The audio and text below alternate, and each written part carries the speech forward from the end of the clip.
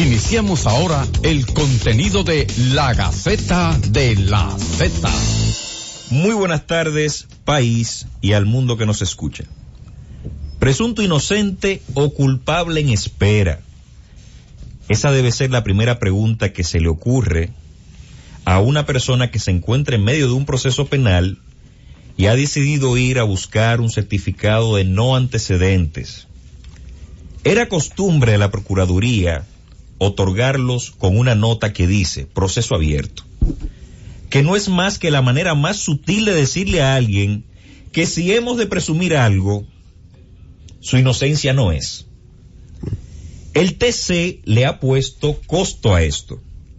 Mediante la sentencia número 153-2018, el máximo intérprete de la Constitución dijo que la Procuraduría no puede hacer constar el estatus jurídico de una persona en dichos certificados hasta tanto no haya una sentencia con carácter definitivo que así lo establezca. Usted que me escucha y lo sabe, a partir del lunes puede pasar a buscar su certificado de no antecedentes penales, no importa que enfrente un proceso penal. Por eso, no permita que se lo entreguen con alguna tacha o expresión de suspenso. Recuerde que usted es inocente hasta que se demuestre lo contrario.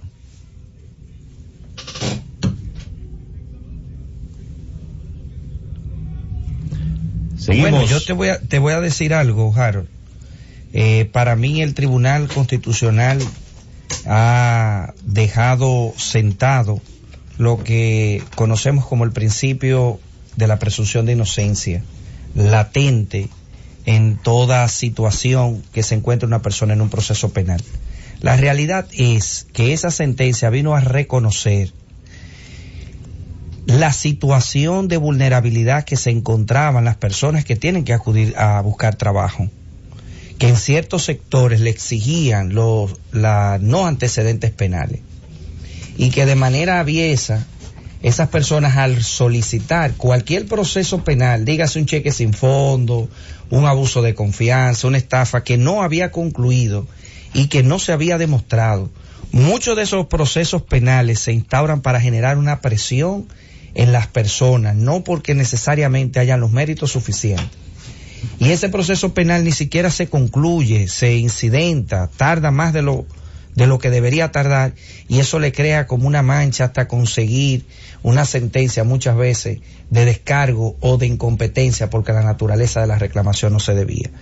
Yo felicito al Tribunal Constitucional, felicito esta sentencia, felicito sobre todo al pueblo por el respaldo que le ha dado al Tribunal Constitucional con este tema. De verdad que el Tribunal Constitucional se merece un gran aplauso. Así es.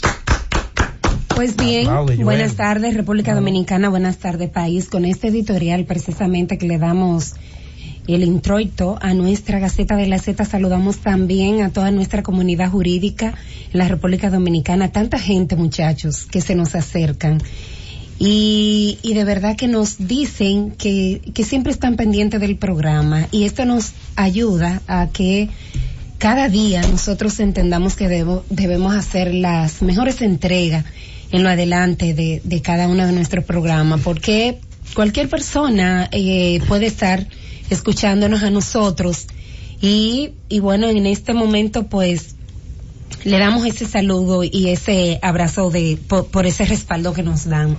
Esta sentencia 153 que acaba de emitir el Tribunal Superior Electoral, el Tribunal Constitucional, es precisamente, como decía Manzano, un espaldarazo al principio de presunción de inocencia, y como nos tiene acostumbrado el Tribunal Constitucional siempre, y ha de entenderse que sea así por ser el tribunal que guarda los derechos de una manera directa, los derechos fundamentales de cada ciudadano, de cada individuo.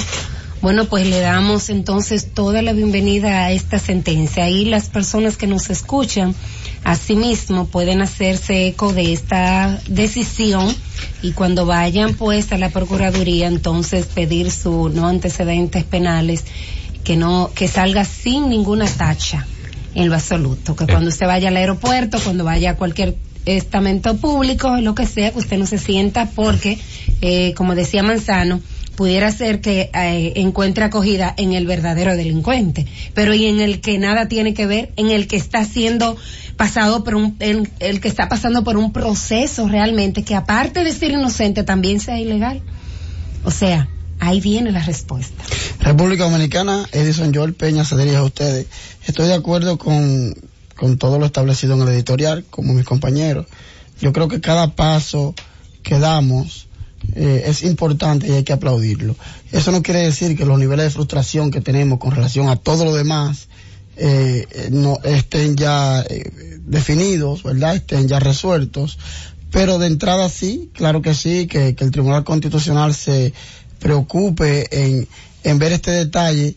Yo creo que hay que seguir avanzando, enseñar otros detalles más que se pierden en cuanto a la interpretación de la presunción de inocencia, para que gradualmente vayamos construyendo un país que yo creo que todavía, a pesar del tiempo que tenemos ya de constituido como país, todavía estamos en construcción. Así es. Lo malo de esta decisión es que ya en una ocasión se refirieron al tema de las fichas y todo lo demás, que son cuestiones propias de otro momento histórico. O sea, ya no estamos en una dictadura, ya no estamos en estos regímenes caudillistas que utilizaban los mecanismos de control y la policía para estar persiguiendo personas. Ya no estamos en ese momento, estamos en una democracia que ha tomado ciertas fortalezas. En consecuencia, volver a tocar temas vinculados a lo mismo, porque es como quien dice una pequeña ficha como nota al pie, lo que estaba en el tema de los procesos abiertos, no era más de ahí. Es tratar de entender que desafortunadamente el mensaje del Tribunal Constitucional a veces no se interpreta bien por los tomadores de decisiones. Porque bastaba en ese momento en el que se tocó el tema de las fichas para sencillamente no volver a someter a ningún ciudadano un documento que desafortunadamente resultara lesivo para su dignidad y para las oportunidades que se le presentan. Entonces, tomando en consideración esto, vamos a escuchar a uno de nuestros oyentes, porque ustedes saben que la Gaceta es del pueblo. La Gaceta de la Z, ¿quién y de dónde nos llama? Buenas tardes. Buenas tardes. Se nos fue la llamada. Hay que tomar en consideración, Harold, que si una persona va, por ejemplo, el lunes o martes, y esa certificación de no antecedente refleja aún esa decisión, puede recurrir ante la justicia y hacer un recurso de habeas data para que sus datos sean corregidos. Toda persona que tenga un fichero de datos hay una ley especial donde regula que las informaciones nuestras tienen que estar a nuestro alcance, ya sea temas bancarios, en temas de registros de cicla, data crédito, incluyendo las policías y los organismos del Estado. Es decir, acciones judicialmente. Es más, si usted tiene una certificación con antecedente que se lo entreguen la semana que viene, venga al programa, que aquí vamos a hacer la denuncia. Nosotros esperamos que no haya necesidad de eso. Exacto. Que como ese es un mensaje directo a la Procuraduría. Sí, pero el Tribunal Constitucional no le hacen caso a la sentencia. No pueden desacatar una sentencia. Es por eso que te estoy diciendo.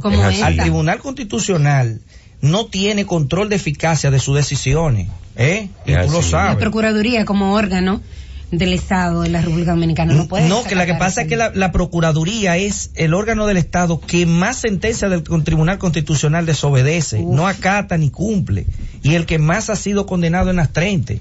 Es más, la Procuraduría General de la República no cumple ninguna sentencia de devolución de bienes, no cumple decisiones constitucionales ni de amparo, ni de jueces, y todavía se ordenan las libertades en procesos donde se da medida de coerción y las recurren, donde el estado de libertad debe de ser ipso facto. Hubo un juez que tuvo que sacar al detenido y bajarse y decirle, mire, váyase, que usted está libre.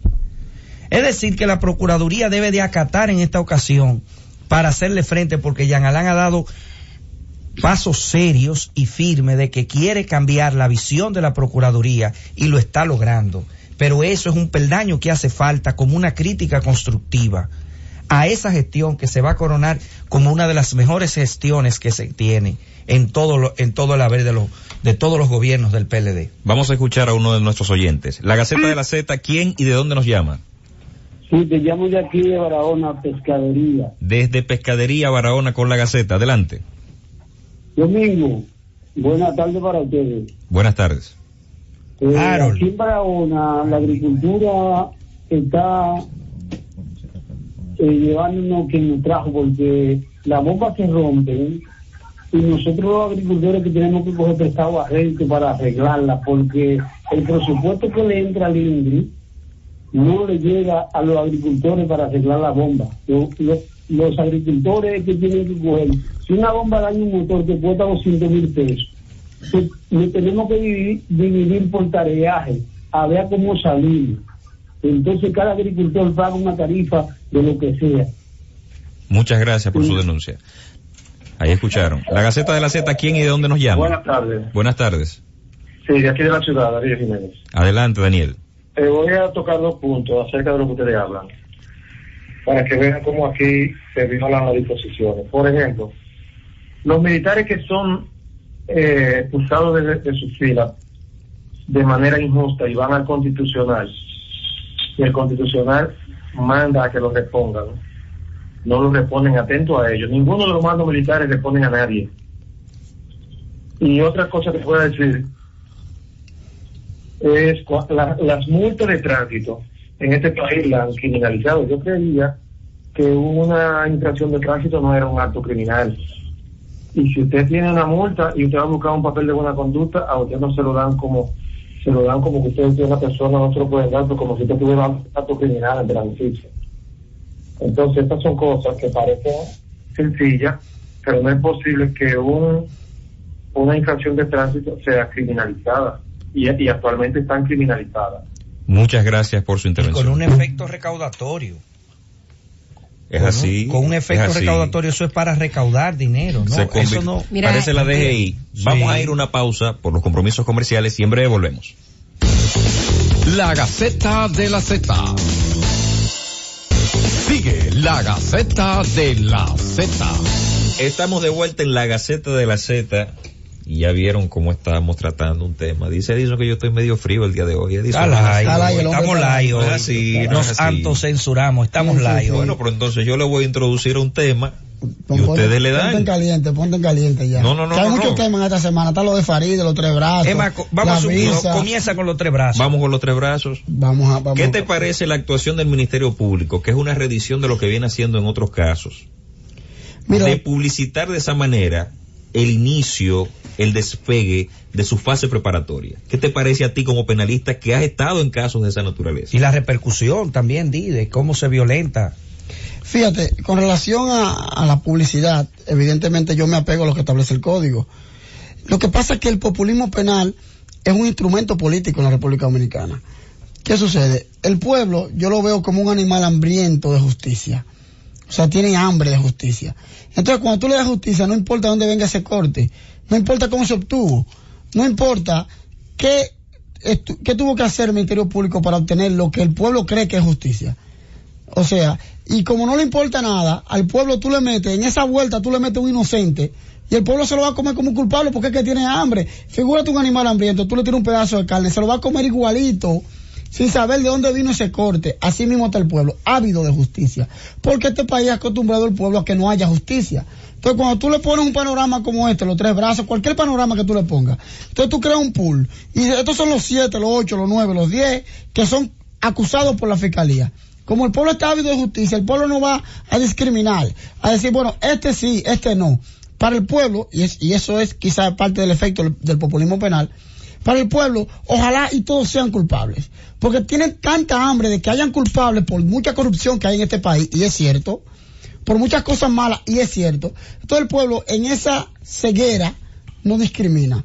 Pero es probable nosotros, que somos técnicos en esta área, tenemos que detenernos, no trabajar con la misma sed de justicia que tiene el pueblo, que es legítima, por cierto, porque no ha habido justicia en este país, y detenernos, decir, cuidado si ahí hay mansos y cimarrones. Y hay que evitar a toda costa que haya un inocente mezclado en toda esa vuelta. Porque no vale la pena el espectáculo que ha hecho el Ministerio Público, el proceso, ni siquiera la propia hambre de justicia del pueblo. No vale la pena que la indignación de un hombre inocente de someterse a un proceso penal. O sea, y eso el pueblo tiene que verlo porque la gente no lo sabe hasta que no le pasa. Hasta que no le pase a un primo que lo acusen de algo que no está involucrado, hasta que no le pase a él, el pueblo no va a valorar lo que es un inocente involucrado en un problema judicial. Y que el poder haya dicho, tú eres culpable sin serlo. Y que el pueblo, como está ávido de justicia, y al pueblo no lo culpa porque tiene sed legítima, entonces el pueblo diga, sí, ese también es culpable sin ni siquiera detenerse a pensar si ciertamente es culpable o no.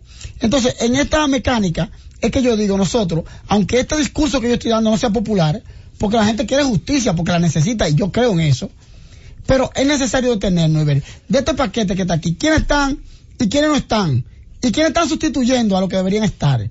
Porque es probable que haya gente aquí inocente sustituyendo a otros que sean culpables. Pero como políticamente tú estás trabajando con el hambre de justicia del pueblo, tú le metes ese grupo y el pueblo dice que se va a contentar con eso. O sea, hay que detenerse y ver quién y por qué están ahí. Entonces ahí tú empiezas a hacer un análisis, todavía el caso está en pañales, pero más temprano que tarde hay que empezar a hacer un análisis. ¿Y este señor por qué está ahí? Pero este señor, vamos a ver, si tú estuviste involucrado en una operación donde se manejó tanto dinero, lo más obvio, lo que hacen los países inteligentes, por ejemplo Estados Unidos, es hacerte una evaluación de tu perfil económico. Y decir, ven acá, si tú estuviste involucrado ahí, tú recibiste dinero. Pero hay personas que en su cuenta bancaria tienen 6,000 pesos. Hay personas involucradas que cuando tú ves su cuenta bancaria y su estatus económico, desde ese momento hasta ahora no ha mejorado nunca. Entonces, ¿cómo es posible que tú te involucraste en una operación tan millonaria y tú eres un delincuente porque estafaste al Estado y tú no tienes 6,000 pesos, ni has tenido en este tiempo, ni lo has invertido, ni ha hecho nada? Ahora follow the money. O sea, sigue el dinero y cuando tú ves el dinero, tú vas a seguir quién cometió el delito. Ahora, si tú sigues, ¿cuáles arcas se llenaron?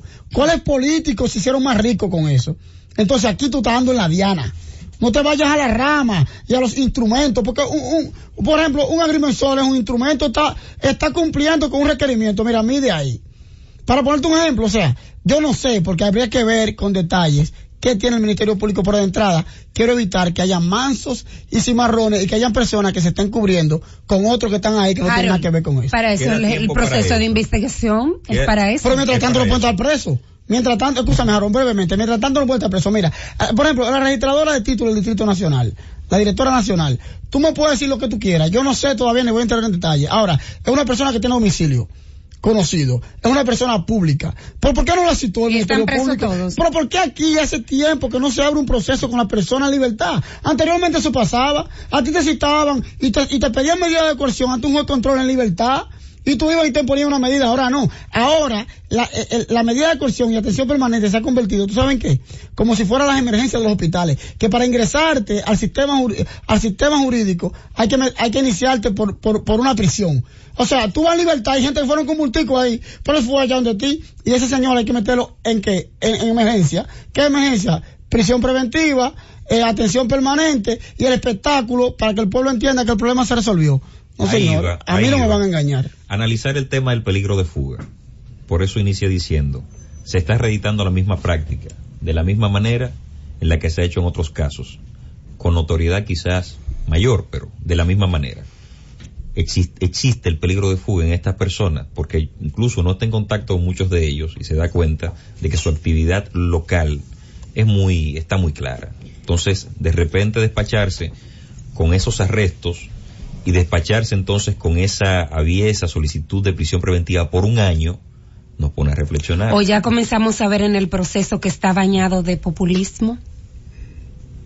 ¿Es eso lo que nos quieren mostrar? Mira, yo te voy a decir algo. El doctor Nieves y yo estuvimos hace 2 semanas en Higüey, en la extensión del CURE, dando una conferencia sobre populismo penal, sobre cómo el Estado o las políticas estatales, como ya no tienen esa discusión de izquierda, democracia, ya no hay un enemigo político, una ideología, entonces se ataca únicamente a las delincuencias sin crear políticas serias que vayan a disminuir el impacto del sistema en el sistema económico. Lo cierto es que ahí hay una acusación que podría ser una acusación grave, una investigación grave. Personas adquirieron inmuebles del Estado a un valor inferior, 3 o 4 pesos el metro, para venderlos simplemente con un proceso de titularización en millones y millones de pesos. O sea, la compra versus la reventa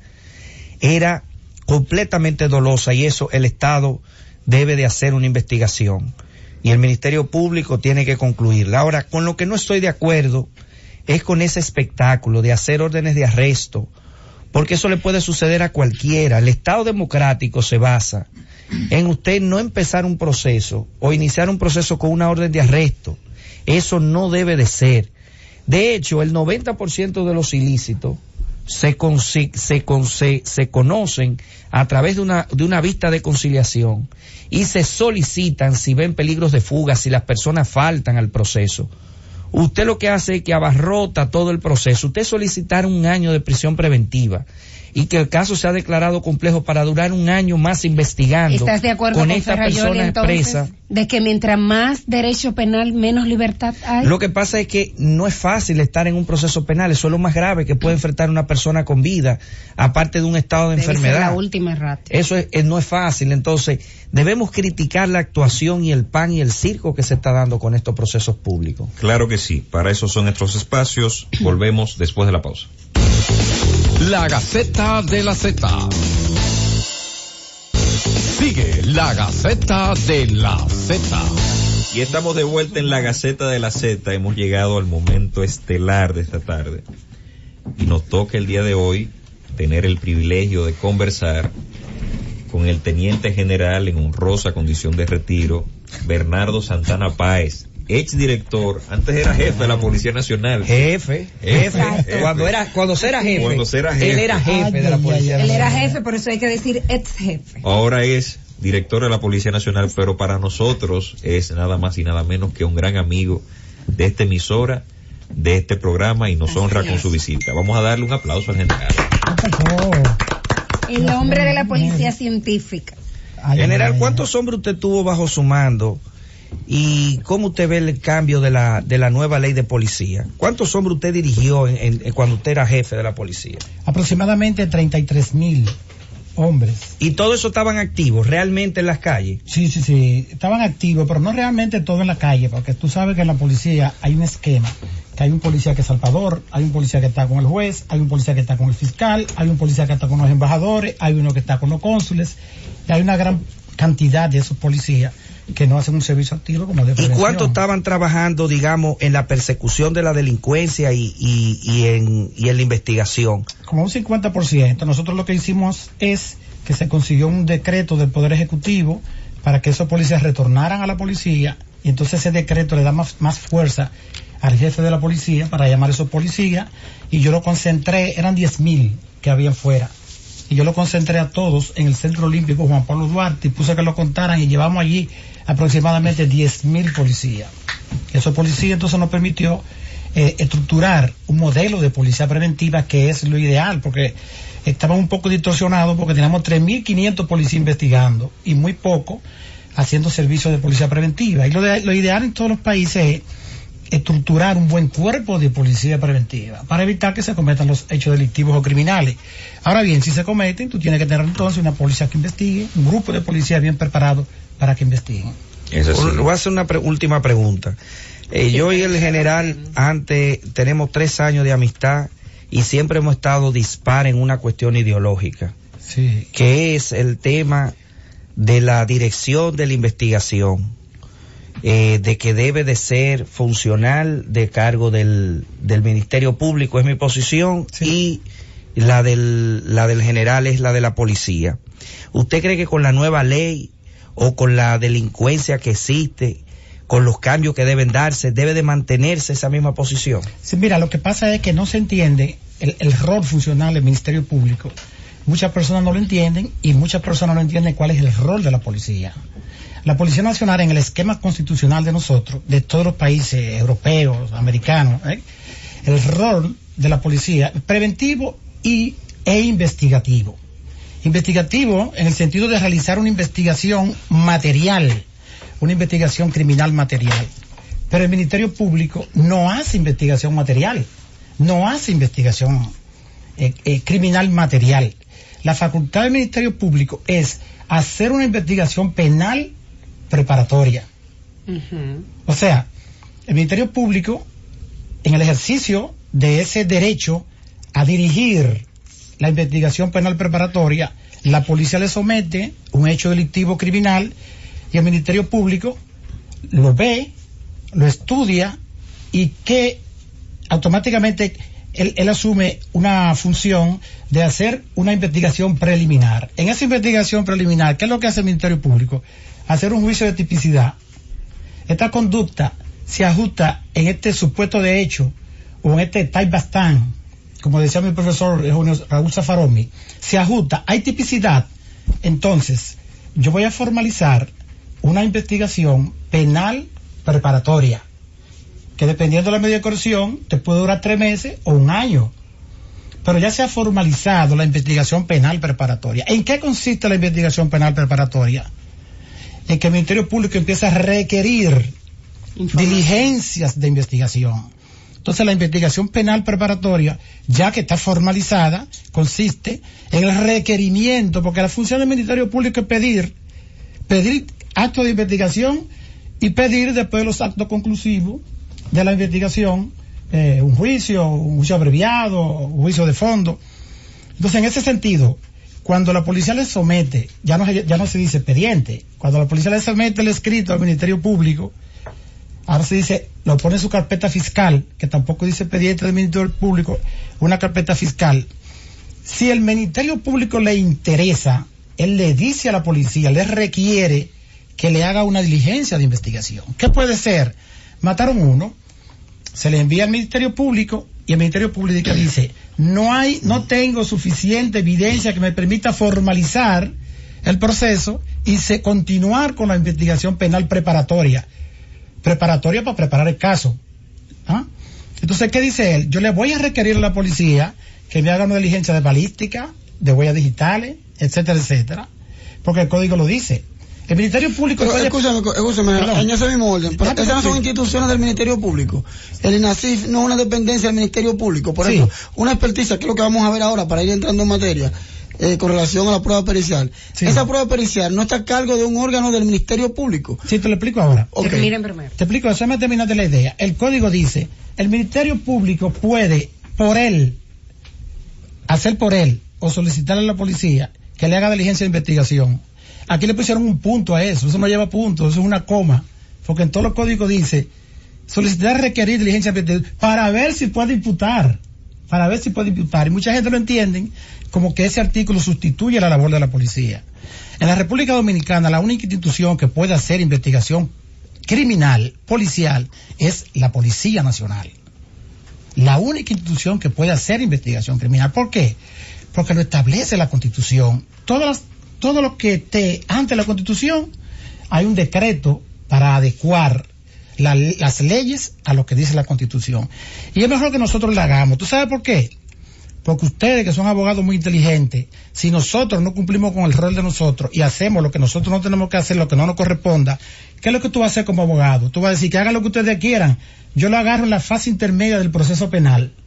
Y cuando llegue la fase intermedia del proceso, que llegue ese control de la investigación que hizo el Ministerio Público, ¿qué es lo que tú vas a hacer? Tú le vas a decir, no un control material, un control sustancial. Magistrado, yo pido que no se admite esta evidencia. Por esto, y por esto, y por esto, y por esto. Si lo hacemos bien, las cosas van a salir bien. Ahora, para contestar tu pregunta, el Ministerio Público tiene la dirección legal de la investigación que hace la policía. No es una dirección material, no es como un Ministerio Público que tiene que ir corriendo por una escena de crimen. Uh-huh. ¿Por qué no va a poder acreditar eso? Porque él no puede ser testigo. Además que no es su rol. Y eso está bien. Mira, aquí yo te tengo este libro que te lo voy a dejar para prestarte, lo que es cómo se hizo el Código Procesal Penal de Chile. Y ellos te lo explican. Y te tengo una sentencia del Constitucional de Chile que te dice el Ministerio Público no hace investigación material.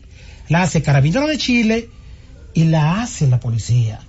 Ahora bien, cuando la policía hace una investigación, se la remite al Ministerio Público, esa investigación no es de la policía, ya eso es del Ministerio Público. Y la policía tiene que acatar las directrices de manera legal que le hace el Ministerio Público. Pero ¿por qué el Ministerio Público tiene esa facultad? Es porque él sabe que eso que está haciendo la policía tiene que pasar por un filtro, por un proceso de saneamiento, que es la fase intermedia del proceso penal. Y si la policía lo hace bien, al Ministerio Público le va bien, porque el Ministerio Público va a acreditar con la policía. Mataron una balística forense, ¿quién la hizo? El policía Juan Pérez. El Ministerio Público va a acreditar y va a llevar a Juan Pérez a juicio para acreditar eso. ¿Cómo usted investigó eso, policía? Entonces, tiene que haber una buena relación entre el Ministerio Público y la policía, y que la policía entienda que la dirección legal de la investigación la tiene el Ministerio Público. Pero ¿cuándo la tiene? No me queda claro, general. A ver si ¿cuándo la tiene? Cuando él requiere la diligencia de investigación. Si tú no me requieres a mí, tú no asumes el control legal. Tú asumes el control legal cuando tú me solicitas una diligencia de investigación criminal. No sé si estamos claros. General, más claro ni el agua. En lo que es pero hay algo que a mí no me queda claro, general, para ver si usted me ayuda con esto. Vamos allá. Estamos partiendo del hecho, porque cuando usted me dice a mí que la investigación criminal está a cargo de la policía, lo que me llega de entrada es el hecho de que yo tengo que verificar qué investigación, porque por ejemplo, si el Ministerio Público va a investigar un tipo penal relativo al lavado de activos y a la fuga de dinero, yo no entiendo que puede ser un coronel en una escena de un crimen. Es decir, la solicitud que puede hacer el Ministerio Público a las instituciones bancarias a través de un juez control, o sea, ese tipo de investigación. Ahora, el ejemplo que usted me está poniendo, tú va bien. Sí, el ejemplo que usted me está poniendo en casos de actos de violencia, por ejemplo, en actos donde haya que entrar a una escena del crimen. Claro. En ese aspecto, entonces usted me dice, bueno, aquí yo puedo creer que la primera entrada al proceso la hará evidentemente la policía porque tiene el acceso. Y claro, evidentemente por una orden legal que lo hace. Ahora, claro, decir en sentido general que la policía tiene el control de la investigación criminal, de entrada me da un desfase porque hay tipos penales que no requieren ni siquiera la presencia de la policía. Tú estás correcto, tú estás en la correcto. Y general, yo no quisiera aquí coartarle su derecho a expresarse, pero los comerciales nos esperan. Claro, volvemos después de la pausa. La Gaceta de la Z. Sigue la Gaceta de la Z. De vuelta en la Gaceta de la Z, discutiendo aquí con el general Bernardo Santana Páez, temas interesantísimos, y Edison provocándolo con inquietudes muy interesantes. Quedó la bola en su cancha, general. Mira, tú tienes razón. Yo te estoy hablando de las investigaciones criminales, pero hay investigaciones que la inicia el Ministerio Público, porque el Ministerio Público que tiene facultad para todo tipo de investigaciones, y del inicio de todo tipo de investigaciones.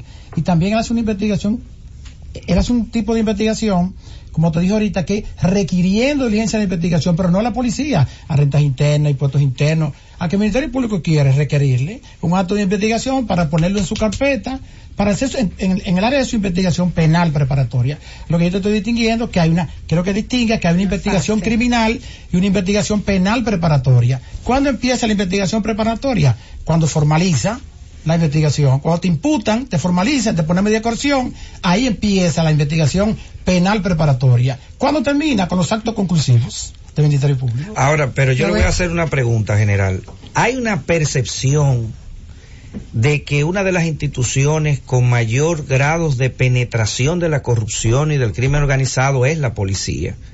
Y también una percepción de que es la que más violenta los derechos humanos dentro de esa percepción.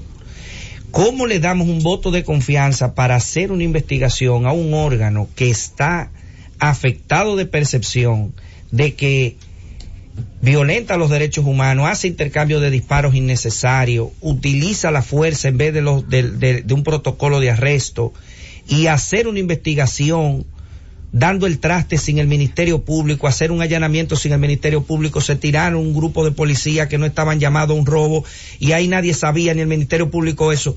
¿Cómo le damos credibilidad a una policía para investigar? Mira, una de las mejores preguntas que he oído en los últimos días de los programas que yo he asistido.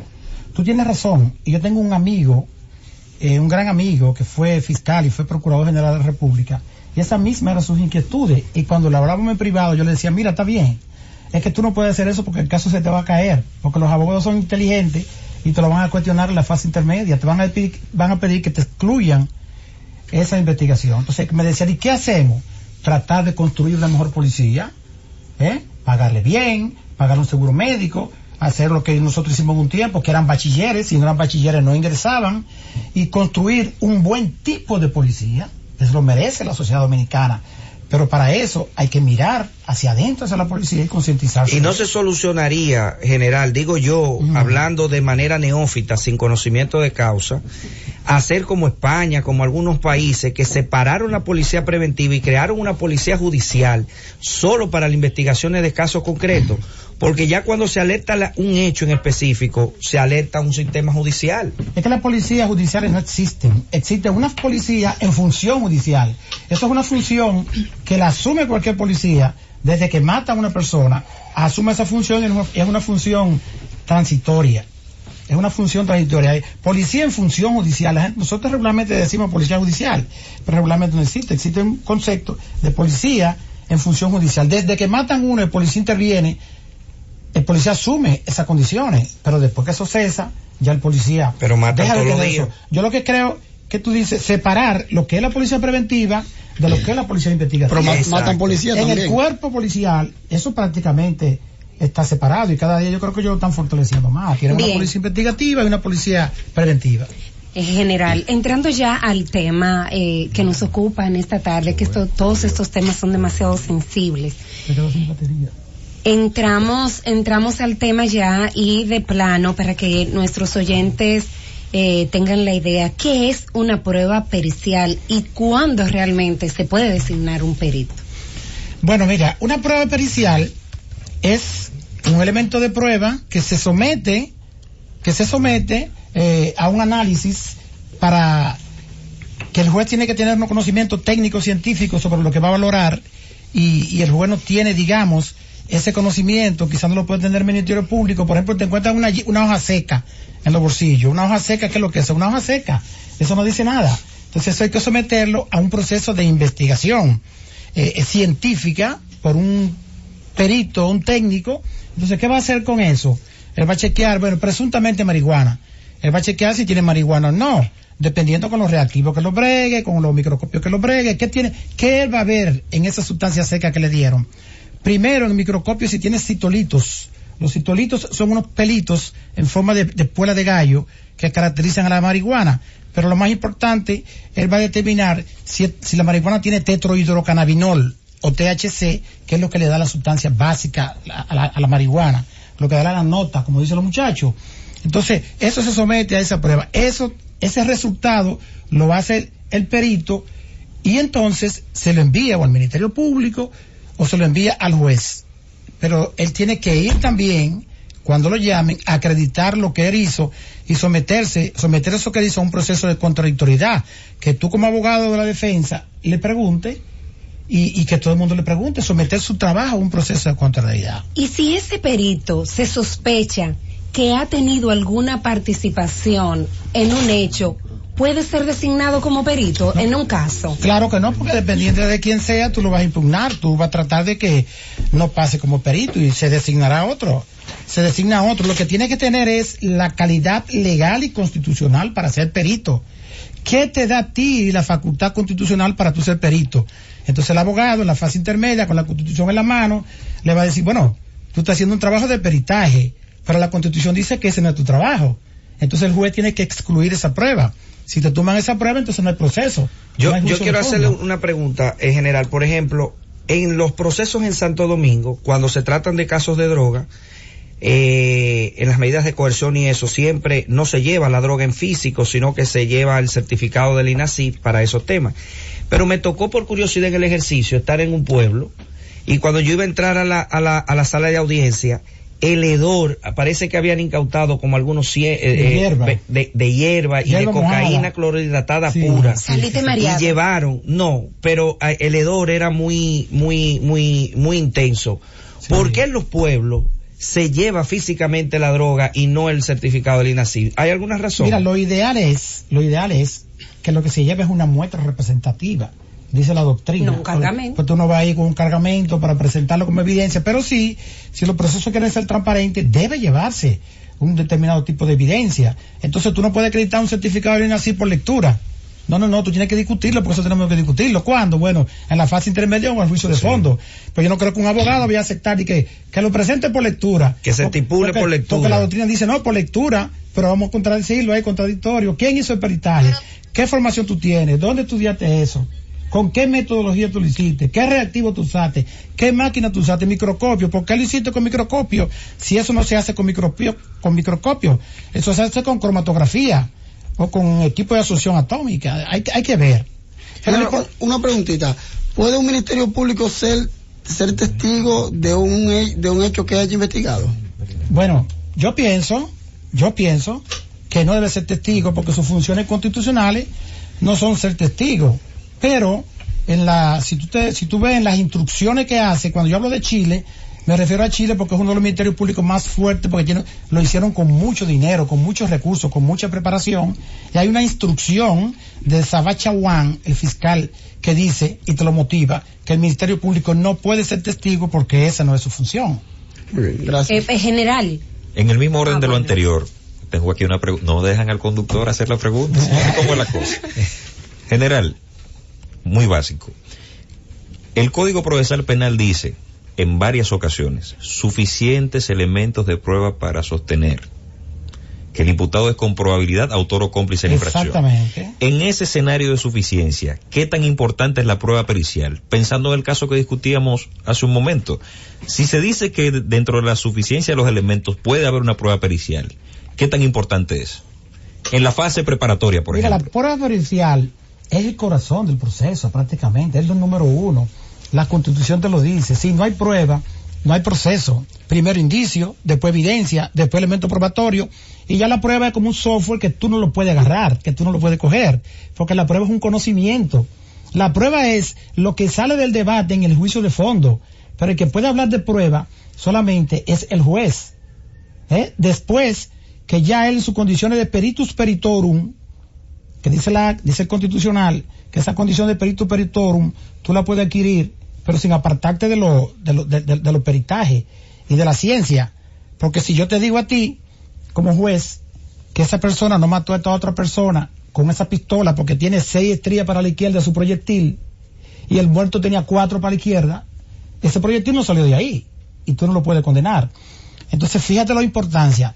El tema de la prueba está en todas las decisiones de la Corte Interamericana, está en la Constitución de la República, pero lo más importante es que la Suprema Corte de Justicia, en la resolución 1920, que conformó lo que era el debido proceso de ley y lo definió, en el artículo 20 te explica con claridad que solo la prueba y la prueba que van a acreditar el hecho criminal.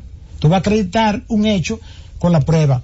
Y lo de suficiente, aquí casi no se ve eso, pero en otros sitios te tumban el caso en otros países porque tú no sustentaste con suficientes evidencias el caso. Pero vamos avanzando. La cuestión es no hacer una crítica ni a la policía ni al Ministerio Público, sino tratar de construir un mejor país y que la policía entienda que el Ministerio Público tiene la dirección legal de la investigación y que no es malo. Ahora, ¿qué es lo que es malo? Que esa dirección se la quitaron a la ley de la policía al Ministerio Público.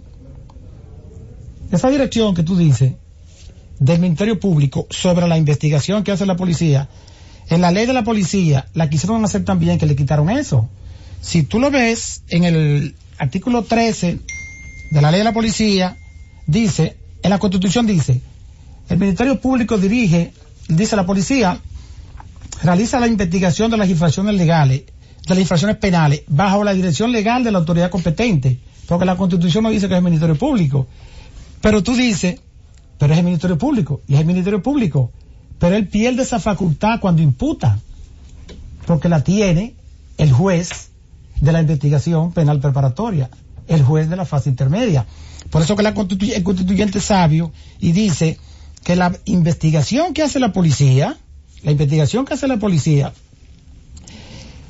la tiene que realizar bajo la dirección legal de la autoridad competente.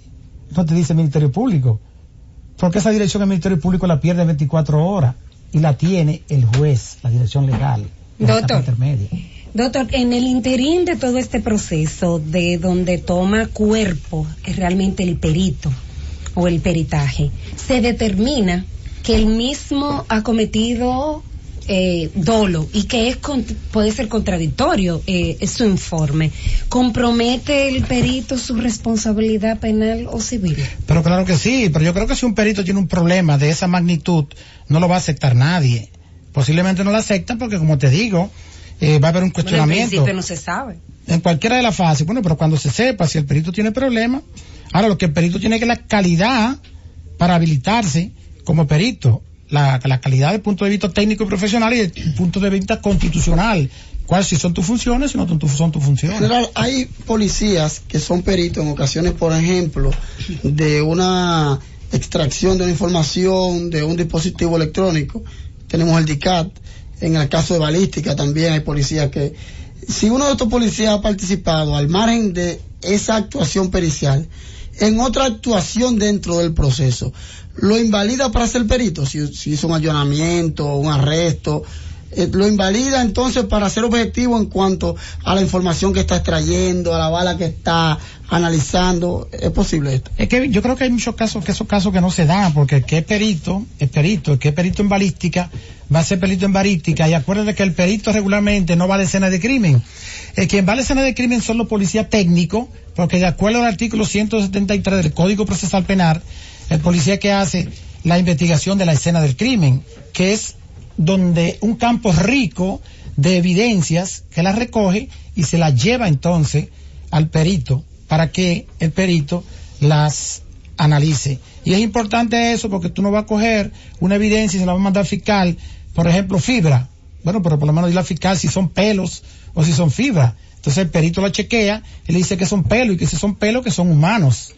O sea que cuando tú le envías esos indicios, ya será evidencia al Ministerio Público, ya tú le estás diciendo, bueno, eso es cocaína, eso es, por ejemplo, sangre, y si no están todos los laboratorios, no tiene lo que necesita, eso habrá que seguirlo equipando para que tenga una evidencia con un criterio científico.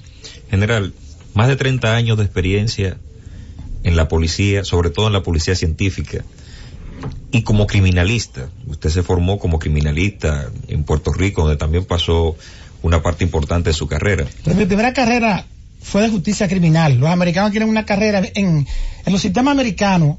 No, una persona no se hace abogado de cuarto año, no va a la universidad para hacerse abogado. Tiene que hacer lo que ellos llaman un bachelor, y tener un bachelor degree tiene que tener 4 años en otra carrera, y después entra al colegio de leyes. Entonces yo hice un bachelor, una licenciatura en justicia criminal primero. Con esa experiencia, general, con todo lo que usted pudo recorrer dentro de la policía, una última pregunta en el tiempecito que nos queda. ¿Se equivocan los peritos a menudo? Puede ser, pudiera ser, pero entonces tu perito le va a hacer ver que se equivocó. Entonces, por ejemplo, yo te puedo hacer una marihuana para hacer, si va a decir marihuana, con un relativo de Meyer o de Marquis, y tú me dices entonces, yo estoy impugnando ese peritaje porque la Sociedad Americana de Criminalística dice que ya no se puede hacer con ese relativo.